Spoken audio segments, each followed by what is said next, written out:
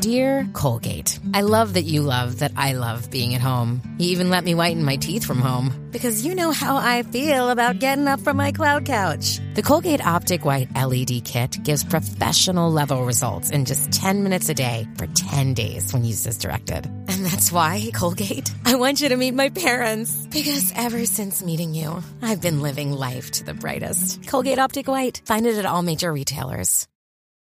This episode is brought to you by Shopify. Whether you're selling a little or a lot, Shopify helps you do your thing, however you cha-ching. From the launch your online shop stage, all the way to the we just hit 1 million orders stage. No matter what stage you're in, Shopify's there to help you grow. Sign up for a $1 per month trial period at shopify.com/special offer, all lowercase. That's shopify.com/special offer. Hey everybody, welcome to episode 59 of Literary Disco, Pancake Story. We'll begin today's episode with In this episode, we talk about our favorite breakfasts. Right. No, today we will begin with a Classics Corner with 2 Ks, a segment in which Todd will write a fake passage to a classic work of literature and try and fool me and Julia into believing it's real. And then we will dive into the short stories of Brice DJ Pancake. I am actor and filmmaker Ryder Strong. Joining me are essayist and radio personality Julia Pistel and novelist and critic Todd Goldberg. Good evening. Hi, everybody. Good, very late night for me. It's 11 o'clock. Yes. If Julia sounds weird, it's because she has pounded coffee all day so that she could do this show on Eastern Standard Time. What? Or is it Daylight Savings? Daylight savings is not a time zone. That's a twice-a-year experience. Well, it's Eastern Standard, and then if it's... Daylight savings makes no sense. It's really a ridiculous tradition that we should just drop. Because it's just confusing. Shouldn't it always be Daylight Savings Time? What do you mean? Well, I mean, isn't it nicer for it to be light outside, longer? You know, I think it's, This hurts my brain to think through, but... Yeah, I know. We are stumped. For the first time, we're totally stumped. Okay, as far as I understand it, daylight savings was started so shops would still be open during daylight hours, so people would shop longer. No, Because I thought otherwise, it had to do with the war. It's for farmers. It was about the war. It's farmers. And wow. So we all have completely different ideas. I heard that it was I heard that it was about farmers originally, but then I read something somewhere that said that it was because it was trying to increase commerce in America, but it's an American thing. It's not like it has no basis in actually adjusting for seasons or science. It's just commerce or farming. The modern era of daylight savings was first proposed in 1895 by George Vernon Hudson, and it was first implemented, by Germany and Austria-Hungary, starting on the 30th of April, 1916. Sounds like war. Many countries have used it various times since, most particularly since the energy crisis of the 1970s. So it doesn't have anything to do with war. Or farmers. Huh. Or farmers. Shopping. Wow. Huh. Does Germany still use I'm daylight looking. savings time? Let's see here. So it does have something to do with war. So in 1916, Germany and its allies were the first to use daylight savings time as a way to conserve coal during wartime. So it is a Nazi. They weren't Nazis in 1916. Whatever they were in 1916, it was their weird little thing. They were a new country. It became. They were a pretty new country. They were figuring out their shit. Pre-Nazi. You know. Russia and a few other countries waited until the next year, and the United States adopted it in 1918. Huh. Wow. I thought we won that war. Yeah. Huh. Guess not. Or we just absorb the ideas. Sounds like... At any rate, it's quite late where Julia is, but it's still light where Ryder and I happen to be. Putting me somewhere in the Austro-Hungarian Empire. Hey, let me ask you guys an important question before we get on to the important literary game playing. Are you guys watching the World Cup? A little bit. It's too sad. I really hate sports where everyone is sad 50% of the time. It's awful. Well, Somebody's got to lose. What do you mean? Anytime you're playing that's all a game. sports. The Well, I guess not. level of disappointment is really brutal. Yes, Todd, I've been watching. I haven't watched the last 2 days, so I missed the Germany blowout and so I've missed a couple things, but I mean, I watched all the USA games. That was amazing. The USA games were amazing, and Tim Howard was amazing. But Yes. I was watching it today, which today was the Netherlands versus Argentina, which ended in a shootout. And here's my question. It might be related to the daylight savings times thing. When is the Netherlands, and when is the Netherlands Denmark? Never. Denmark. It's never Denmark. Oh, Holland. No, Holland. I'm sorry. You're an idiot. When is Sweden Switzerland? At what point do we say Iceland is Greenland? Never. But it has two names. I know what you're saying. I can't. But it's also, think about it this way. It's comparable to Great Britain, United And England. Kingdom, Right. England, right? Right. They're all different categories. There are technical definitions. So I think, and of course, the Netherlands, they have their own name for their country in their own Dutch language. So Right. Something with a lot I'm not of sure what her. that is. That's probably the most accurate. But for English, I don't know why we call it the Netherlands and Holland. I'm not Right. sure either. I don't understand that. Julia, do you But have any I'm- ideas? No, I can't. When is the Netherlands Denmark? But let's- You- But let's break down England right now, because I feel like we could do that. It was Okay. I It don't was know. a The answer a is I don't typo. know. When is it now? When is the United Kingdom refers to everything that's under the crown, which is all Wales. including Canada, Wales, including Wales. Australia. Ireland. Like that's all part of the United Kingdom. No, I think Australia isn't part of the United Kingdom. they don't believe in the royal family. They don't care about that. They used to No, be. it's- They were a penal no. colony of the United Kingdom. But not anymore. Okay, but hold on. But there are countries that are Commonwealth. Canada's a Commonwealth, Right, with the but United Australia Kingdom. is not a Commonwealth. Australia's not. Okay. No. Good to know. So, are they not part of the United Kingdom then? No, Okay. Australia's its own thing. Well, Just then like, Great Britain just like the includes African countries Scotland that- and Ireland, debatable, North-South Right. Ireland. Great Britain, that's what that... But then what is England refer to? Just the country... just the country of England, I believe. Just the country of Just, England. I think Great Britain and England are interchangeable, and I believe Holland and the Netherlands are also interchangeable. See, I would don't get it, assume though. that Scotland would be included in Great Britain. Well, we should ask our friend Sheena. I think she'd have some opinions on that matter. Yeah. I can't believe we don't know this. I'm And- a little embarrassed. I know it's a little embarrassing, but at But any they rate, spell things with extra U's over there. yeah. It's weird. It's weird. Well, and then there's the whole legalized marijuana in Amsterdam. So there's all that I think affects people's ability to say things correctly. But at any rate, Okay, guys, yes. I have some information. Okay. The Netherlands used to include Belgium, but when Belgium became independent, the Netherlands just continued to use the name. Oh, today the Kingdom of the Netherlands encompasses the Netherlands, one constituent country of the kingdom, Aruba, and a couple other islands Aruba. here. Huh. Yeah. Oh, so like when that guy Vandersloot murdered that woman, that girl on Aruba, he escaped back to Holland. Holland. Okay. Huh. And then he killed that other woman somewhere else and got convicted of that. All right. None of this has anything to do with literature. Well, I just wanted to talk about how awesome the World Cup is from a narrative standpoint, because I have been watching it, and never is there more drama than in a 0-0 game. You know, it's just really fraught.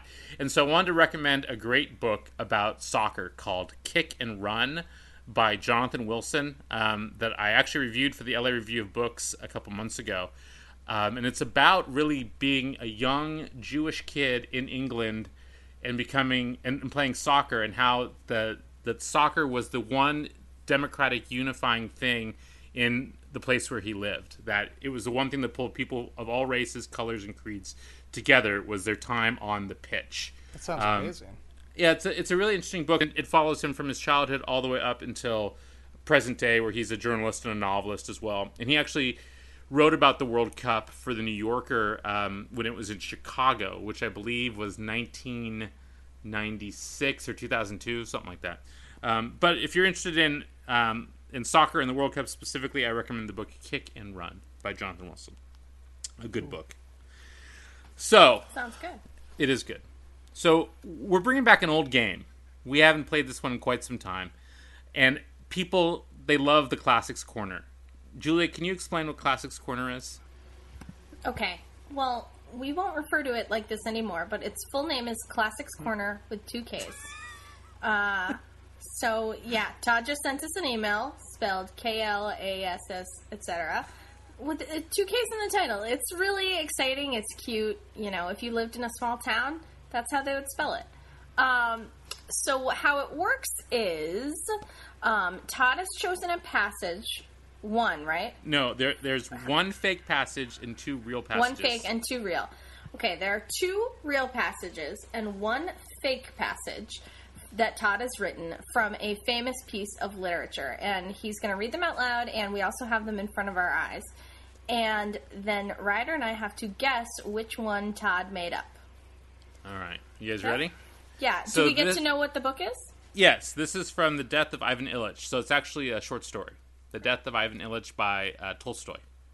Didn't you do a Russian last time? I feel like...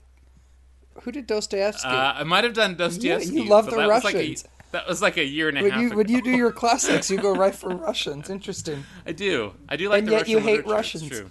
And you hate Russia. So I hate Russia because You're they a child chased of the my 80s. family out in the early 1900s, and then they killed all the Jews in that city where they lived. Okay, so I got my issues with Russia. Don't get me started on Germany either. Okay, so this is The Death of Ivan Ilyich. It's a wonderful short story by Tolstoy. Here is example number 1. Ivan Ilyich found time in the provinces a constant tide of drudgery, like a disease of the kidneys where there is no warning but death. It was to be 1881, his son long past, his daughter struck with the silence of education, and then life, and then marriage of her own. His tasks were few now.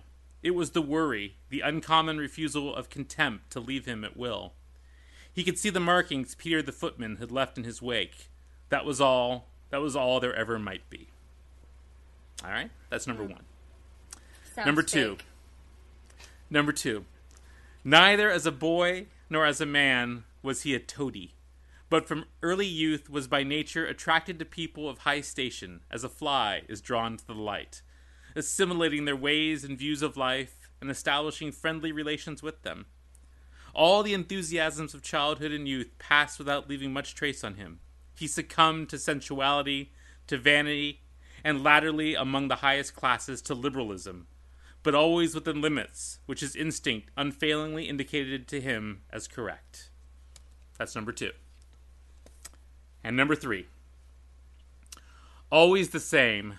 Now a spark of hope flashed up, then a sea of despair rages, and always pain. Always pain, always despair, and always the same. When alone, he had a dreadful and distressing desire to call someone, but he knew beforehand that with others present it would be still worse. Another dose of morphine, to lose consciousness.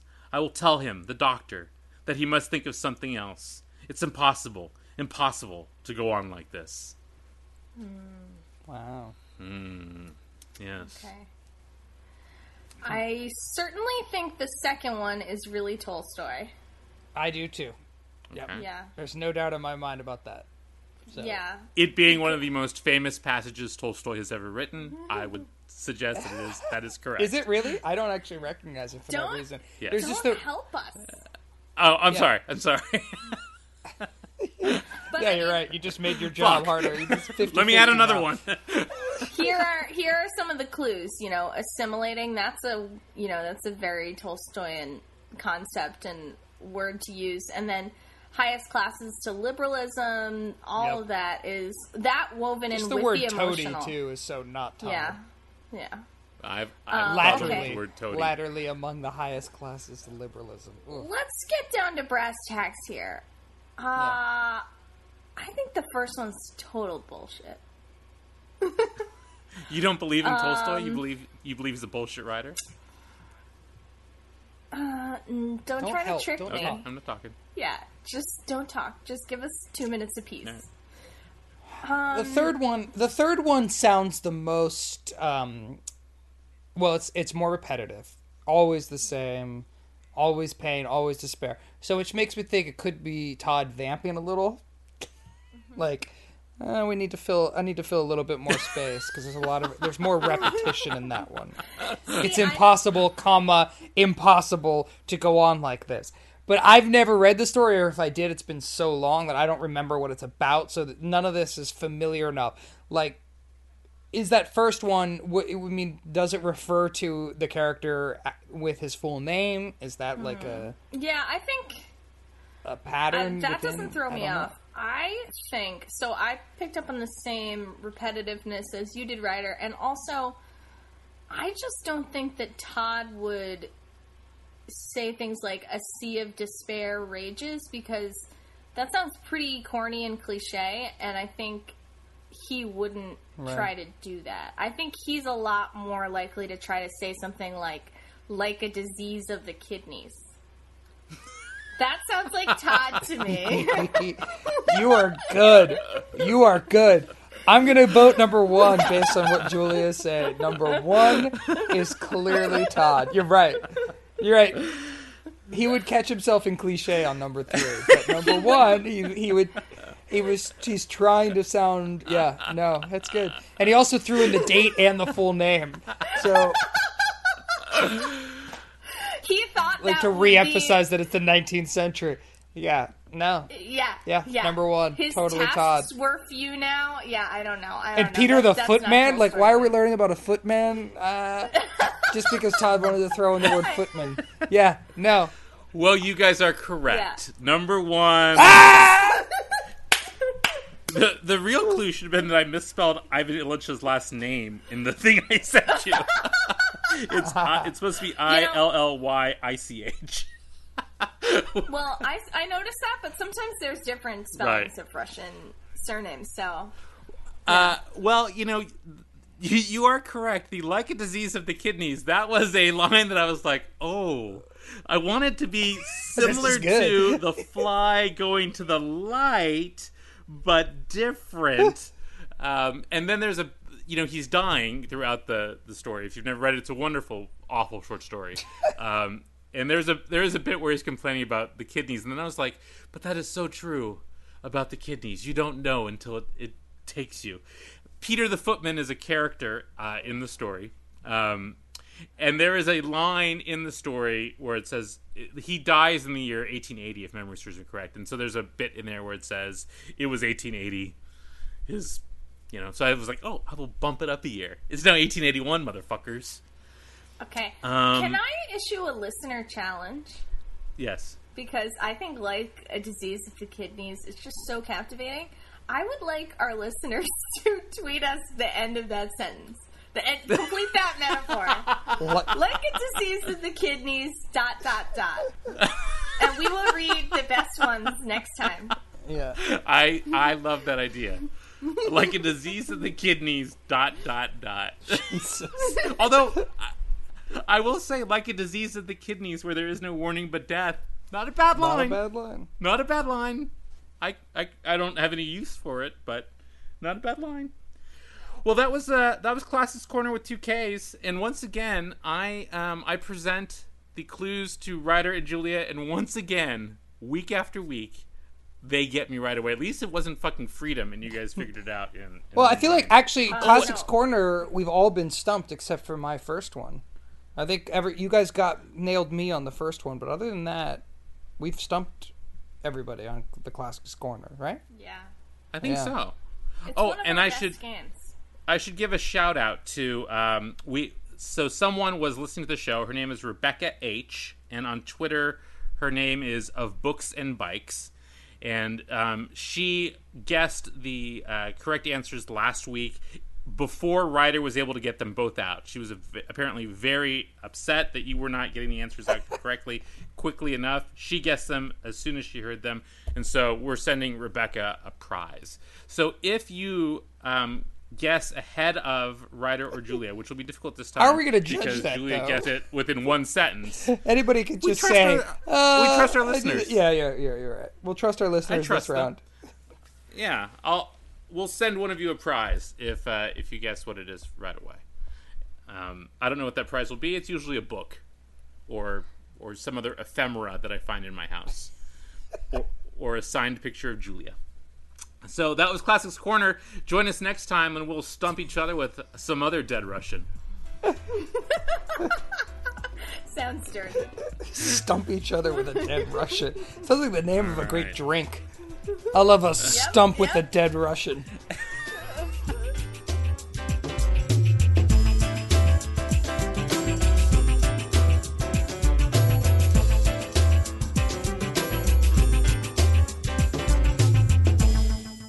Welcome back, everybody, from an arbitrary break where we didn't actually take a break, but where Julia went and got her power cord. This episode, we're talking about a writer that we mentioned a couple episodes ago named Brice DJ Pancake. And he was more generally known as Brice Pancake. And his middle name was not DJ, it was Dexter. But he is a writer that I really feel like a lot of people don't know about anymore. And in fact, when I brought him up on the episode, whenever it was, some time ago, neither of you guys had heard of him, right? Right. No. So I read him during the episode. I went ahead and ordered the book. Yeah. So I had started reading it before we decided to do it as an episode. So he's a writer that I first read as an undergraduate. He killed himself in 1979, and a few of his short stories had appeared previous to his death in places like The Atlantic. And then after his death, they appeared more often in The Atlantic, and then a collection of his 12 stories, the stories of Brice DJ Pancake, which we're reading, was published in 1983 and was nominated for the Pulitzer Prize. He only published 6 stories in his lifetime, so he was not widely known as a living writer. I think for a time in the late 1980s, mid to late 1980s, he was fairly well known, and I think for a little while in the 1990s, he was somewhat well known, and I think he's fallen off the radar for a lot of young readers and young writers, most likely, because you know what I had realized is that I'd never even had anyone read one of his stories in all the time that I've been teaching, which I thought was surprising because I should have given a bunch of people this book. He was born in West Virginia and lived there. He writes about West Virginia. I would say his work is probably most reminiscent for readers now, maybe of Daniel Woodrell in the regional dialects that he writes in. He's been compared to Hemingway. I think he has one of the most incredible and indelible voices ever, that no one else sounds quite like Brice Pancake. So there's 12 stories. We'll talk about a few of them as we go along, but I'm interested first to hear what you guys thought reading him for the first time. I loved it. I mean, I was really intrigued. I mean, we've joked before about how, like, if it's a rural sort of coming of age thing, I'm on board. So the first couple stories, it was like a guy in his tractor, and I definitely love that vibe. I love the Faulkner. I love well, I guess Willa Cather's not really a Southern writer, but I love people that write about rural communities and struggling with poverty in those communities, and it's great. I mean, it was funny because there's other authors I've read that have clearly been influenced by him. Right. That I didn't, I had never made, but I guess I expected. I expected it to be easier, like quicker to read. I was surprised at how even-tempered it was, and how clear each one of his sentences are. You can't skim this book. And that's such a sign to me of a certain style of writing. And when people say something like, "Oh, it reminds me of Hemingway," I think, "Oh, well, I can sort of skim through it or whatever." But it actually, it's really dense. He's an incredibly dense writer, and so the prose itself is really compact. So it's not like, as opposed to like Faulkner, who would write these one sentence long paragraphs and you sort of get lost in the stream of consciousness. There's nothing like that. It's very tight and dense and just wonderful. It's a unique voice, and it makes me really sad that we don't get more of it. Yeah, I was really struck by also, and I don't know if this is really true because, I mean, I write about killing people all the time, and I'm not going to go out and kill anybody or kill myself, but there are some pretty obvious signs that this was a depressed person from what he was writing about. And in the afterwards and forwards to this book, and there's a great deal of scholarship on Brice Pancake that's out there and a great deal of letters back and forth, people were surprised that he killed himself. And we'll talk about how he ended up killing himself in a bit, but everyone was seemingly surprised that he had suicidal tendencies and ended up shooting himself. But it's pretty apparent in what he was writing about that he was obsessed with those things, which makes it even sadder to read. Mm-hmm.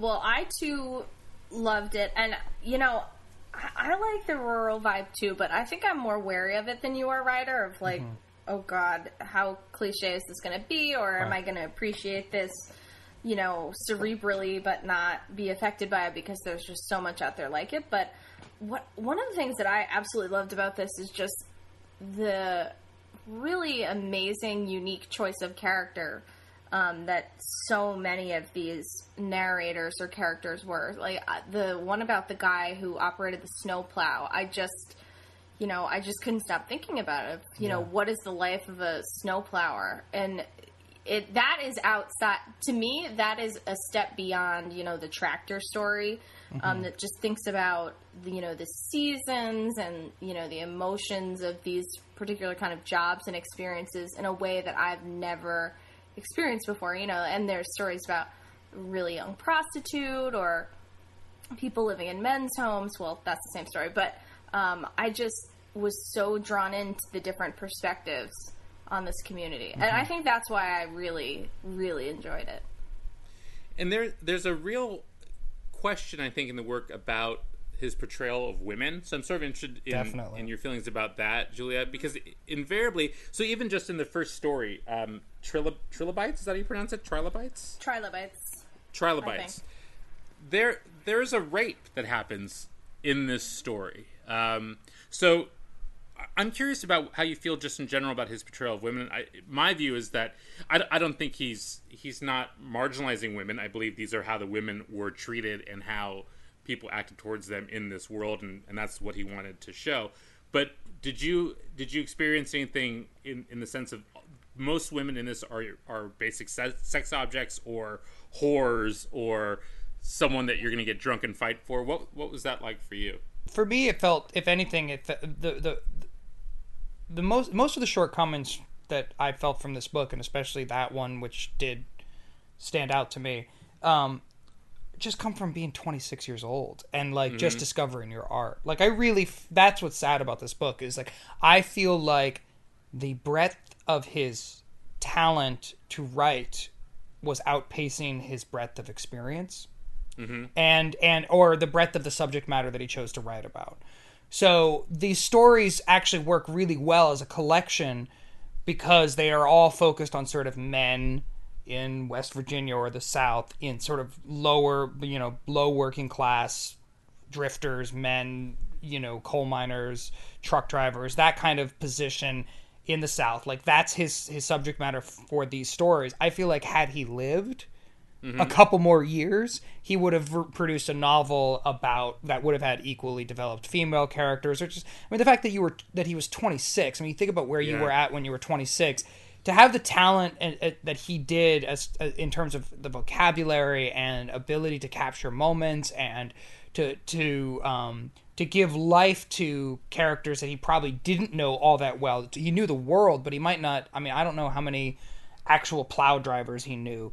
But the fact that he was able to create, like you were saying, an incredible 5 or 6 page story that just draws you into this guy's world completely and believably, to me indicates that had he decided to expand that to include the people he didn't immediately know as well, like women or, whatever he hadn't experienced yet, it's a loss. But I definitely, by the end of the book, I was like, oh, do I want to read another story about the farming life being lost and the new generation of people, you know. But when you think about it, like Faulkner was obsessed with the post-Civil War generation, so he just kept writing about that. But he found a way to, you know, throughout his career to make it more interesting and include issues of race and sometimes, you know, women or, you know, whatever. It kept expanding. And I feel like had Pancake kept writing, it would have expanded in the same way, because it clearly has a sensitivity to the humans he's writing about. It's just that he was still figuring out what to write about. Well, there's this little bit in Trilobites right before the sex scene, actually, which I'll read, which actually kind of highlights what you're talking about his skill outpacing his own experience. He says, the main character's name is Collie, and he's with a girl named Ginny. And Ginny says to him, "What is it, Collie? Why can't we have any fun?" And he says, "When I was a young punk, I tried to run away from home. I was walking through this meadow on the other side of the hill, and this shadow passed over me. I, honest to God, thought it was a pterodactyl. It was a damned airplane. I was so damn mad I came home. I peel chips of paint from the window frame, wait for her to talk. She leans against me, and I kiss her real deep. Her waist bunches in my hands. The skin of her neck is almost too white in the faded evening. I know she doesn't understand." In that paragraph, it's also basically explaining where he was as a writer. You know, he's 26, talking about being talking about being a young punk. And you know, when you're 26, you think you're older than God. You think you know everything, and you're still, you know, really just a kid. But I love that paragraph because right after that, he basically rapes this girl. And he doesn't recognize that he's raping her. He's surprised when, at the end of it, she drives away and leaves him there. So it's a moment of like that where there's such a mixture of innocence and being older than yourself as a writer, and then also the surprising violence that, you know, that paragraph alone just makes me think, man, this is a guy who, if he had lived, could be doing anything right now. He could be the finest novelist in the world. He's writing in a way that is thoughtful and detailed enough that seems like he is aware of the stereotypes he is creating and reflecting upon. I mean, we can't pretend we don't live in a world in which women weren't mistreated in many ways, and the fact that there's an accurate reflection of that world does not inherently make the author himself sexist. No, and, you know, he apparently had lived hard. He was probably older than his 26 years. And if anything, what the foreword and the afterword say is that, you know, he'd seen some shit and he'd gone through some things. Which, you know, I wonder if I had read these stories without reading the foreword and the afterword again, because I hadn't read these stories in years, if I'd have the same opinion. Because once you sort of hear about the person and these people's memories of him, it changes the way you read the stories. Well, like I said, I mean, I think they actually function really well as a collection. So, like, if you handed me these stories and I didn't know anything about the author, and you said this is a collection of short stories, I would probably really appreciate the thematic resonance and the repetitions. Like, you know, there is an ongoing theme or ongoing use of fossils and like natural, you know, things within the landscape that tell a story. Like there's Indian burial grounds, there's dinosaurs referenced, like you talked about. There's actual fossils. There's talk about coal and where coal comes from. Then there's lots of repetition of the use of animals. And, like, you know, there's bobcats and foxes and sort of comparing animals attacking each other to humans, viciousness towards each other, and that sort of, like, you know, fighting for your place in the food chain versus fighting for your place in the social structure. And there's lots of things that come back, and, you know, and then, like, and then just the class issue, like, just the fact that these are all people of a certain class and they're all men.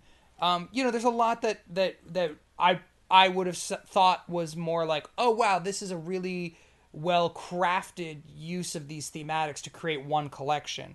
But because I know he died at 26, I'm tempted to say instead that actually this was just where he was at. And this is all he could write about at this point, because that's all he had explored.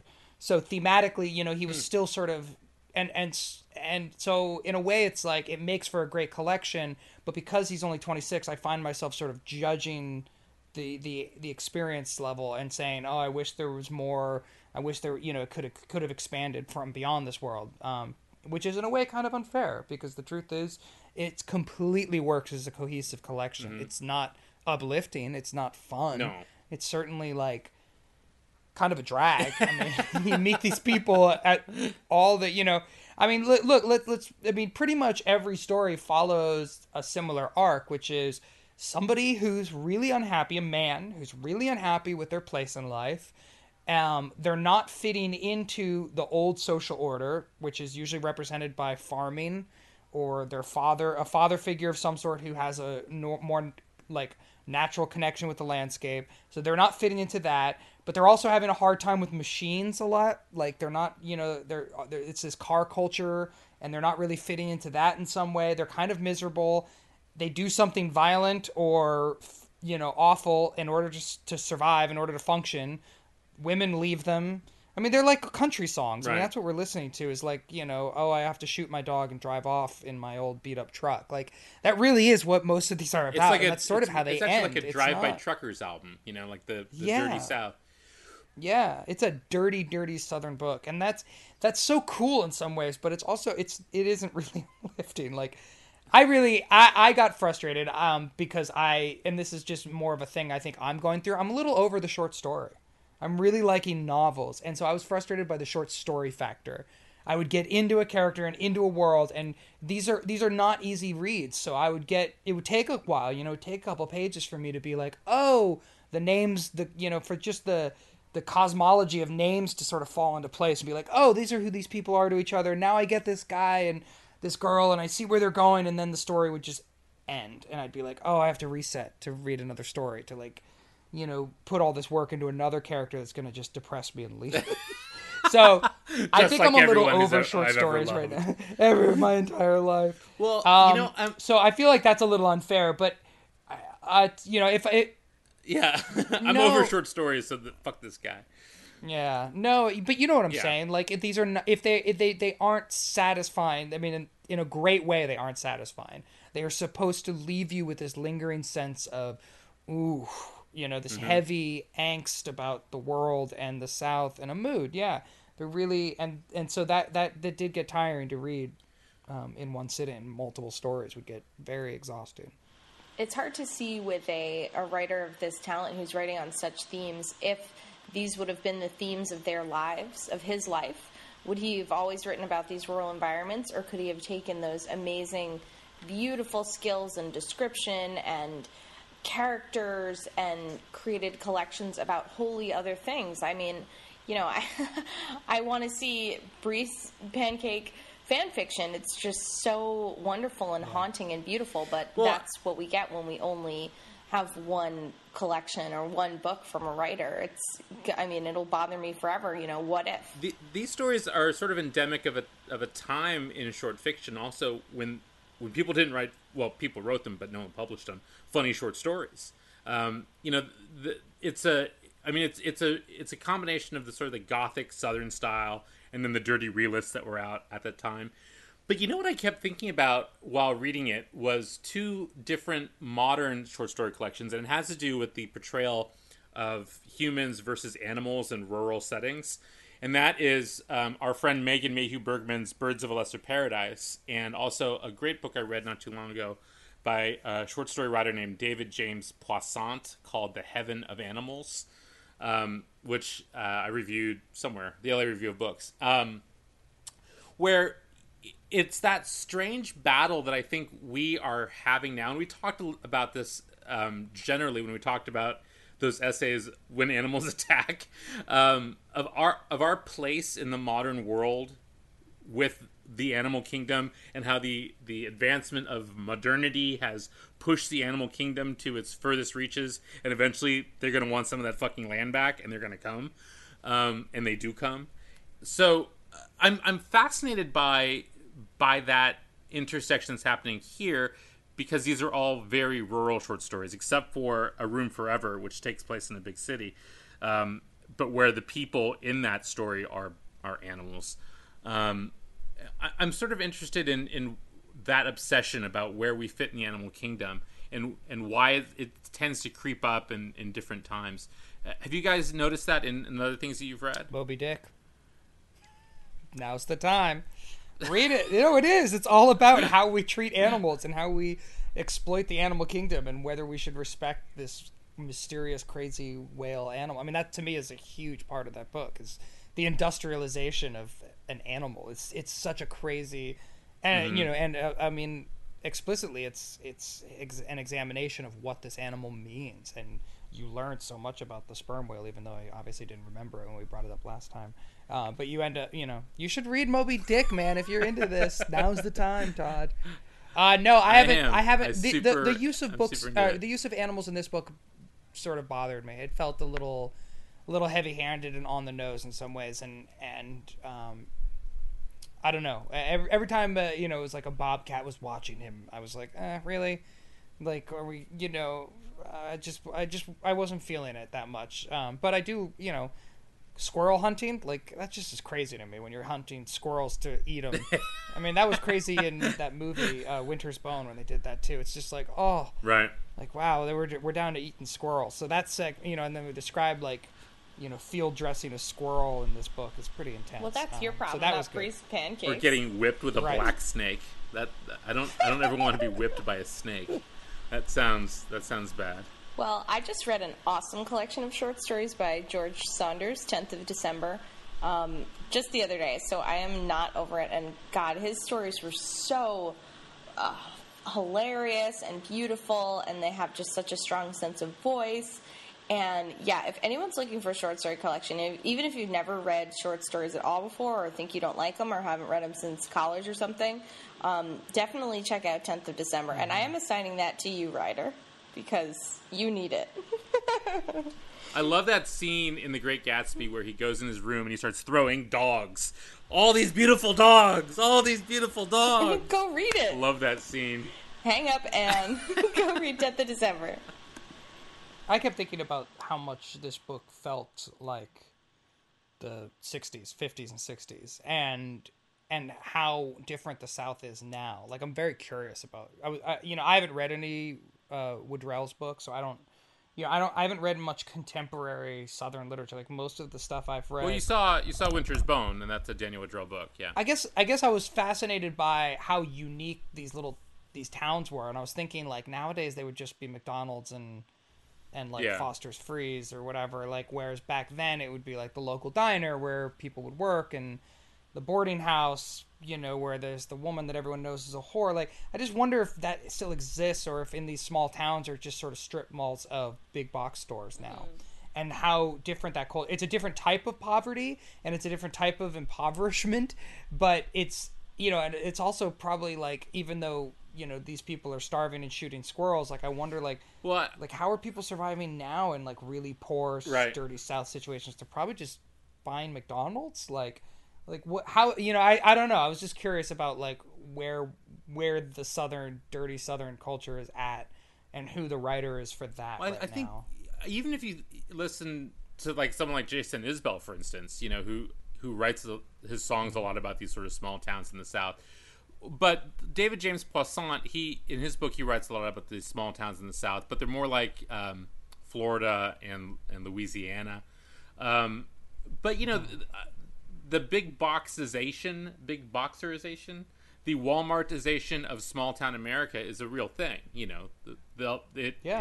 That's the commerce. And so if you happen to drive through the South, or you drive through, any parts of rural America, you're getting close to town when at the edge of town you see the giant Klieg lights and the huge, Walmart store. And that's what I wonder. I mean, doesn't that homogenize culture in a way that, like, I mean, part of the joy of reading this book is getting a glimpse into those lives that are, for most of America, kind of unimaginable. Like, oh, what is it like in West Virginia, coal mine town? Like, when you have to go on strike, but that means, certain people are not going to follow you, or, whatever the conflicts are in this book. Part of the fun is going, like, wow, of course there's an industry that exists that I've profited from as a consumer, but But yeah, nowadays I just feel like it would just be reduced to people that work at Walmart or not. Like there aren't these, industries or these company towns like there used to be that figure in a book like this. And everyone has a cell phone and internet access, so we're all sort of becoming of the same culture. Like we all have the same cultural references and touchstones, and we're not engaging with the natural landscape that much. Yeah, but just to play devil's advocate for a second, I agree with you, Walmart is very depressing. But sharing one culture means we're starting to de-romanticize the idea of poverty. I mean, the poverty that's presented here, and even in Winter's Bone, does have an almost fairy tale magical aspect to it that it takes us very far away from the day-to-day experience of living hand to mouth, whereas I can imagine what it would be like to only eat McDonald's, and that's my personal hell. That's just awful. I mean, and of course there's many worse things that can happen, but the fact that we're sharing one culture does also give us the opportunity for more empathy and more active change, rather than these works seeming like they're from a time that is so far away that we don't know how to engage with them. And I think the one story that really takes place in a town, which is A Room Forever, which is my favorite story actually in this book. Me too. That's so funny that you said that. I was almost going to say that's my favorite story. And it's Why is that? It's an intensely fucked up story. Yeah. But it takes place in town, and in town is just as dirty and just as and more awful than being in this small town America. So the basic story of A Room Forever is there's a guy who's about to ship out on the Del Mar, which is a boat, and it's New Year's and it's his last day in town before he ships out, and he goes and he picks up a hooker who is a 14-year-old girl. He has sex with her after having a brief conversation with her, which she finds unsatisfying. Then he goes to a bar. He sees the girl in the bar. He then walks outside, and the girl has gone outside and slit her wrists. I've shortened the story incredibly, but that's the basic premise of it. And it is just a really, for me, the reason why it's my favorite is that it pulls absolutely no punches. The hooker does not have a heart of gold. She does not want to be saved. That scene where he walks outside and he finds her there with her wrist cut, he doesn't try to save her. He comes inside the bar and tells the bartender, hey, there's a girl out back who slit her wrists. And then he keeps walking. Right. It's just absolutely brutal. Totally. I think what I loved about that story so much was the way that he when he first sees the girl, he talks about her with such sympathy and understanding. Mm-hmm. Like, oh, she's 14 or 15. She had to have run away from home. She's not really ready for the life of being a prostitute. Right. And then proceeds to completely assist in her degradation. And, like, he is so delusional. I just couldn't believe how self-deluding this guy was. And I thought that, like, going back to, what we first talked about, like, that shows a sensitivity to women, just that you would write a story about how a guy could be so self-delusional, shows that Pancake was obviously thinking about, like, women in these ways. He just wasn't writing from their perspective yet, but she is a really interesting character, and that story just, you're just so disturbed by the narrator. You're so, like, with him, and then you're like, whoa, I don't know where this guy's coming from, and then it's like, oh, I loved it. I was chilling. Yeah, it draws you in and pushes you right back out. I mean, that's what's great about these stories. They're playing with empathy and your sympathy. He has a great paragraph. He's in the bar, and he says, I look around. All these people have come down from their flops because there are no parties for them to go to. They are strangers who play a little pool or pinball, drink a little booze. All year they grit their teeth. They pump gas and wait tables and screw chippies and bait queers, and they don't like any of it, but they know they are lucky to get it. Ooh, man. It's an amazing paragraph. Oh, so good. And it's powerfully sad and powerfully weird, and he does, at least he tries to redeem the character a little bit. He tells the girl that she could stay in his room for the next month while he's gone, and she says, "Shut the fuck up and pay me," or something like that. That's part of what's so great about it, is that you almost get the feeling like he is kind of falling for her. Like, he's so desperate for human connection that he might try and, but of course it'll never happen because they're both so fucked up. Oh, it's so good. If you dream that you're in a bar filled with chippies, just pinch yourself. You're not in a bar. Yeah, it's gonna give me nightmares. You know who I was reminded of? Have either of you read Chris Offutt? Yes. Very good writer. Yeah. Chris Offutt is a really great contemporary writer who does a lot of rural Southern stuff. But I think most of his stuff is kind of periody, if I'm remembering correctly. But he has a collection called Kentucky Straight, and then he has another collection, which I'm blanking on the name of, but he's a short story writer. I don't know if he's written novels. I've only read his short stories. Well, the thing about Chris Offutt, we were at Bennington. Chris Offutt stopped writing short stories and started writing TV shows. He wrote the first 2 seasons of True Blood. And then he also wrote... Well, that's unfortunate. Well, the first 2 seasons of True Blood were good. No, they weren't. I enjoyed them. Keep going. And then he had another show that he was doing. I don't know if it ended up getting picked up. It was about a family in Nashville, a musical family in Nashville. That sounds awesome. Oh, that's so cool. I have to.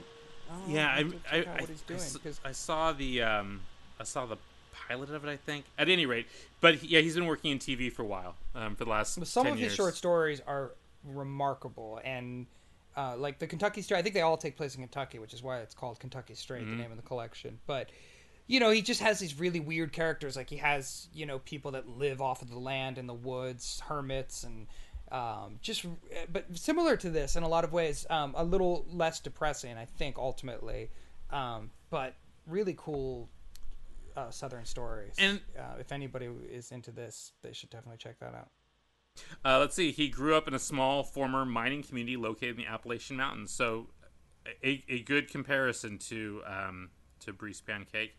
The memoir is called No Heroes, a memoir of coming home, and came out in 2002. It looks like he's also been writing for the TV show Weeds recently. Well, Lord knows short stories aren't going to do it. Yeah, and I'm sure Breeze Pancake's making more from his short stories now than he ever did.